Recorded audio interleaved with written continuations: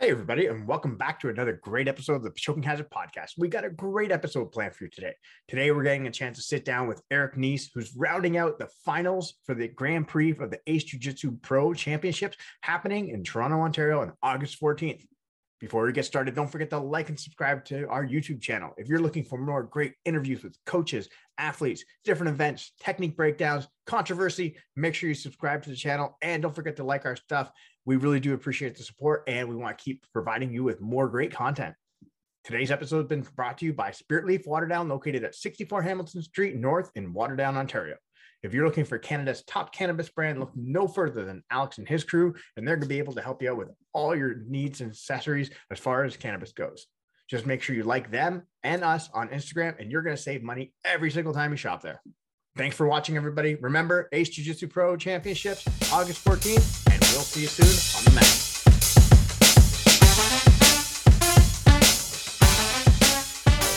Okay, welcome back, everybody. Here we are for another episode of the Choking Hazard Podcast, and we're doing our specials, our interviews for the Ace Jiu-Jitsu Pro Championship, which is happening August 14th, 7 o'clock in Toronto, Ontario. And we are super pumped because today we are sitting down with one of the last competitors of the main event, actually, which is Eric Neese. Thank you, sir, for joining us. We are super excited to chat with you today because we've been listening to everybody talk, and everybody is they're going to win this event apparently. So, which is great because we got everybody competing against each other. There's no stones left unturned. We're a week out. How are you feeling about this? I'm feeling a little bit strong, and I'm feeling strong and feeling good. I'm feeling like I got a little bit of a chip on my shoulder. I've seen some of the other interviews, and I feel like I'm the only one who nobody really knows who I am from the card. Put some respect on my name. Put some respect on my name. Which is basically what I'm aiming to come out to do this coming Sunday. Yeah, it's kind of funny because like up until now, everybody we've been talking to, everybody's worried about Dynus. Everybody's worried about Dynus. And again, I'm not trying to put anything bad respect on Dynas's name at all. He's a great competitor, been around the world competing. He's just been competing recently in Orlando. So guys got street cred, whatever we call it. But again, like nobody's been talking about you. Like you've been in the game for a long time and nobody's been talking about you. Okay, so fun fact, I watched your interview with Joey and with Andrew as well, and everybody seems excited to face off with Dynus. The reason I'm excited to face off with Dynus is because Dynus and I actually came up in the same academy together. So I started at like the tail end of 2006, beginning of 2007. So it's been like 15 years I've been doing jiu-jitsu, and we both started with a guy named Scott Schilling. The like old school. Scott Schilling was a great coach, very intense guy, very intense training room. But Scott actually rented out mat space from a judo club called Shinbukan, and that's where Dynus had his black belt from, and then he started coming to Scott's classes, and I was like, okay, judo guy, whatever, this is jiu-jitsu though, but his judo was just so damn strong that the day he learned how to sprawl, because he was used to that like upright judo stance, he would just he came in as like a competitive athlete already as a teenager, and I was like an 18-year-old punk kid who used to like binge drink on weekends. So I was like not prepared for that level of athleticism. So 15 years later, with a clean diet, we both have our own academies, healthy lifestyles, all that stuff. I'm really excited to square off against them at this point of the game and bring that full circle to see where we both come. Yeah, no, that's exciting, especially like obviously like with the jiu-jitsu community being so small at the beginning, especially with the Scott Schillings, Shaw Francos, all the different academies, especially at the beginning of that ecosystem, has now expanded so far, especially when we have guys in Oshawa, Pickering, Newmarket, all over the place now. It's pretty exciting to see all these old academy guys that used to train together. Now they're starting to get their own schools, and now it's coming full circle, which is fun. 100%. 100%. So you mentioned you were training with PJ recently. So how's that going? And is there anything specific training wise that you're doing to prepare for this now 4-man bracket? So recently, I'm sure you guys saw Mikey Musumeci was on the JRE. And one thing that Mikey said that I think a lot of people found surprising, because some people brought it up to me, was that he doesn't train. Well, obviously, he's made the rounds. I dropped off at or I stopped off at AOJ back when he was still kind of like, like visiting AOJ back then, and stuff like that. But Mikey does a lot of his training with recreational people and just teaches them how to beat his game and then like workshops from there. So I have a strong contingent of like blue and purples at my gym who are athletic freaks in their own special domain. And what I tend to do is teach them all of my best tricks. I'm not the kind of coach who like hides anything. I teach them all the concepts and everything up front. I go, this is how you dismantle all the trickery that I'm trying to throw at you. And then once they do that, then I have to tighten up my game and figure out those puzzles back. The difference is, and I remember when you guys interviewed Joey, Joey said, he said he's only about 150 pounds. I saw him compete this past week and actually is a lot scrappier than I thought. He had a pretty good match with Darson there that went back and forth with no subs. So clearly a tough guy to finish because Darson is no slouch. But he said that he was rolling with a lot of middleweights to get used to this. I roll with a lot of like super heavies, and I work my strength against the super heavies, and then I pick I can roll with bigger people too. Yeah, exactly. And then like I grab my 135-pound like fruit fly, and I just try to beat him on speed. And I do things like that to try to refine my game as much as possible. In terms of training with PJ, I love training with PJ. He's my professor. He's who gave me my black belt. But for that, it was more workshopping strategies with his super fight against Greg King, which I'm excited to watch as well. And just drilling and making sure that all the holes are patched in preparation for Sunday. Yeah, especially when you look at like the card, obviously, is how huge it is, because it keeps seems like adding more fights every day, and I'm like, I can't keep up with it all. Even, I know, like we're involved in this whole thing. We have to commentate too, and I'm just like, God damn, I got so much research to do this week, like just on different guys and all that, which is great. Sure. But like, is there any kind of matches, obviously other than PJ and Greg, are there any other matches that you're kind of excited to watch? Yes, two black belts that I love watching and training with as well, and I want to train with them more. I saw that Andre Grambois got added to the card. Yeah, he's a phenomenal coach and competitor. And Micah Breakfield from 10th Planet, same thing. So I went to the Mike Malott event that PJ hosted at Global Martial Arts, where they did a big fundraiser, which was a fantastic thing. They had so many people on the mats, and I rolled back to back with Andre and Micah.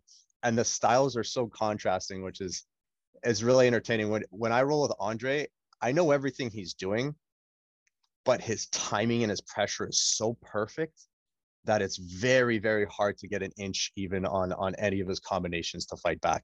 And he's just got such an iron will. And then when I roll with Micah, I have no idea what he's doing. He does like backwards jujitsu. Like you get him inside control, he gives you his back so he could do some like weird rolling thingy, and then he has you in a twister. So they're like vastly contrasting styles. So I'm interested to see both of them. I actually faced the guy that Micah's facing this past weekend at the Submission Arts United. I got the better of Julius in both of our matches. So I do think that's going to be a hard day for Julius, because Micah's a little bit bigger than me, and he's definitely a little bit trickier than I am. But it'll be interesting to see how those styles clash, because Julius is he's like a tough, like MMA-ish kind of guy, and Micah has that MMA background as well. So it'll be interesting to see how they square off there. Yeah, Micah has a very unorthodox jiu-jitsu style, I guess you could say, to say the least. So there's like highlights of him online just like doing that, and then he's like on someone's back, and you're just like, what the fuck just happened? 100%. It's very, very, very unorthodox, very hard to keep up with. And I also wanted to toss those up because everybody kept saying Darson and Wheeler, and obviously we all want to see Darson and Wheeler. But I'm interested to see how Andre's matches are, because he's very precise, and Micah, just to see that creativity flow. Yeah, it should be organized chaos for sure. Yeah. Excellent. So when you kind of look at, obviously this is a 4-man bracket now, does that kind of change your strategy that you might have had as far as like how you might have approached a certain individual, or do you kind of have the same game plan for everybody still? I still have the same game plan for everybody. It's just now that there's one man gone. It doesn't change a whole lot. I mean, I've always been a student of the game ever since like purple belt. Like I used to sit there like and watch 8 hours straight of Worlds with a Word doc and be like Felipe Pena match 2 minute 3:30, how to transition from like standing 50-50 to X guard and all this stuff. So I've been watching these guys matches on Flow, on YouTube. I watched Joey this past weekend. And at the black belt level, I mean, you got to be ready for everything. They're going to be dynamic. You know, people are saying like, oh, look out for Dynas's judo. But I've seen matches where Dynus intentionally puts himself in 50-50 to go play that game. So, you know, you can't just say like, oh, he's a judo black belt, he's going to be going for the takedowns. These guys are good everywhere. So I'm going to be prepared for that. But I'm also anticipating a lot of their A game, particularly if they get in trouble. Mm-hmm. When you kind of look at, obviously this being the first Ace Jiu-Jitsu championships that they're going to run, and obviously the potential for a lot more shows, how important do you think it is, especially for you to perform on this show? And then obviously next opportunity coming down the line. Oh, it's huge.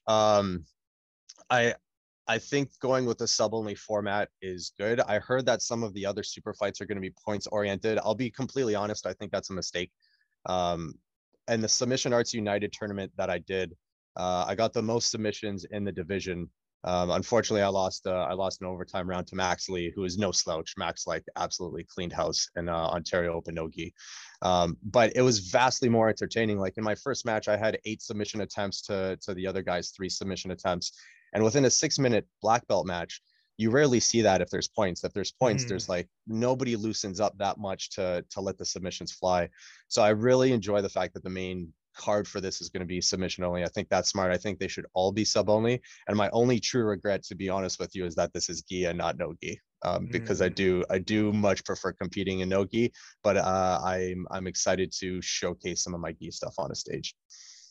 Well, I know talking to Fernando, the game plan is, especially with the newer cards coming down in the future, they will do obviously no-gi as well. And then they also want to have like a female only card at one point. I think that's going to be a huge thing, especially if they can get enough female competitors. It'd be great. Yeah. So yeah, no doubt.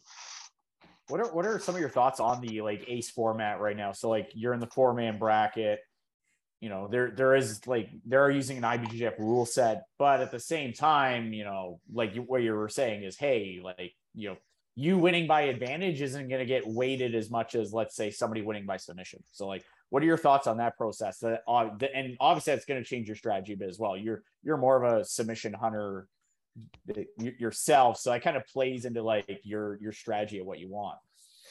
Yeah, I think the more they incentivize the sub, the better. So they are weighing submission victories as more important, which I think should always be the case. And yeah, that's. I mean, it's hard to say. I'm really not a fan of the points. I understand the whole like reason for the points. And if anything, the only thing it negates really is it kind of takes the takedowns out of the game, because nobody's kind of incentivized to rush for those 2 points. But even in the point system regularly, nobody's really that incentivized for takedowns. They're exhausting to do. Sweeps are typically a little bit more efficient. To waste all that on 2 points, and especially to waste all that for something where somebody can get, you know, into a guard and then tap you with a triangle. That's really the only part that you're missing from it. But I feel like a lot of guys are coming for the jits and less of the takedowns anyway. I mean, the takedowns are fun when you see a big one, but I don't really look to a lot of jits guys for high flying takedowns anyway. So I think it's smart that the way that they're trying to incentivize it. And I think it's also smart what they're doing with the pay structure to try and incentivize the win. Okay, cool. Yeah. I like that. So should we be expecting you to like be handing us an envelope that, you know, like, like you're going to call your shot for the weekend at all? Aaron wants a spazzing toe hold from you. That's spazzing toe hold. A spazzing toe hold, $100. That's what Aaron's paying for every spazzing toe hold submission. I'm telling you, I wish if there were heel hooks allowed, I would hand a heel hook envelope. I'm keeping it open. I'm really dynamic. I mean, I'm a hard guy to tap. I got thrown into like a high elbow guillotine, a fully locked Kimura, a triangle, a rear naked choke. I escaped all of them. I have submission wins from upper body, lower body, heel hook, Kimura, triangle, rear naked choke, collar choke.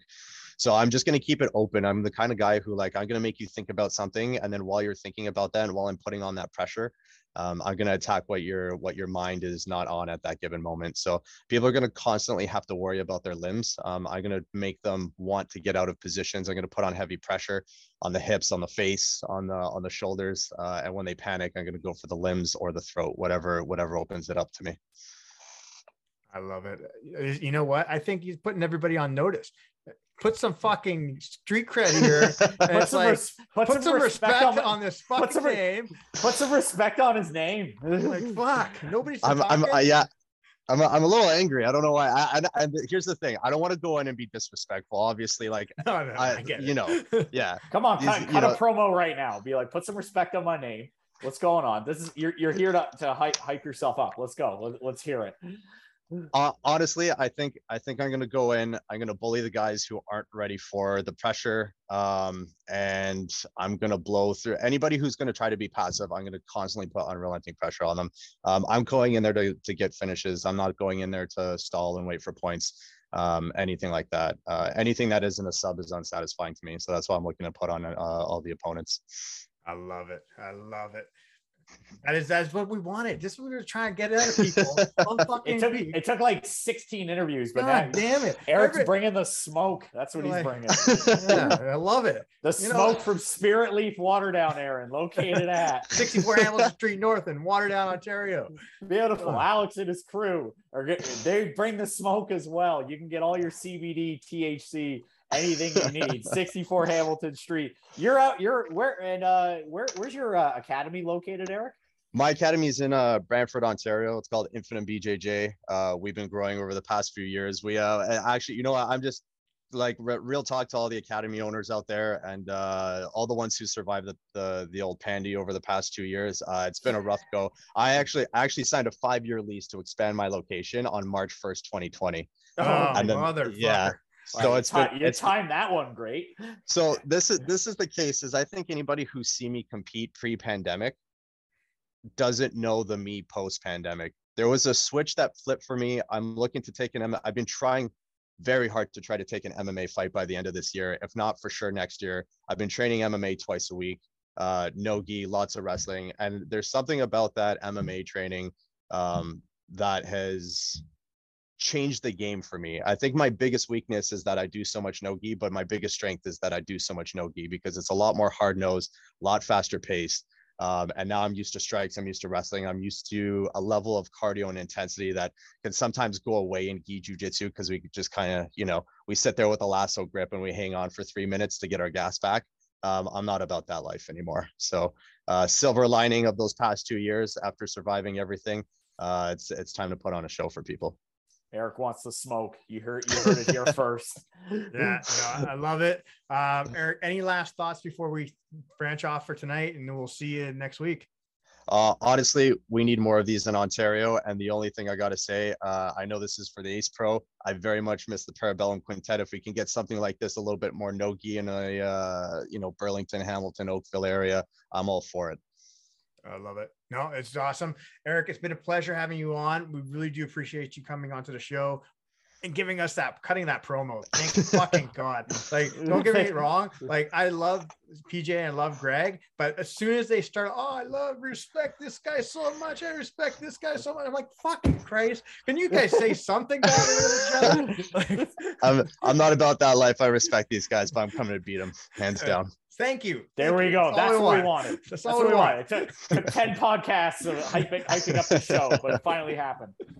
Excellent. Everybody, just remember August 14th, next week in Toronto, Ontario, the Ace Jiu-Jitsu Pro Cup. We got Eric. He's taking it. He's taking the main event. It's going to be awesome. Looking forward to it. Thanks, everybody. Thank you, Eric.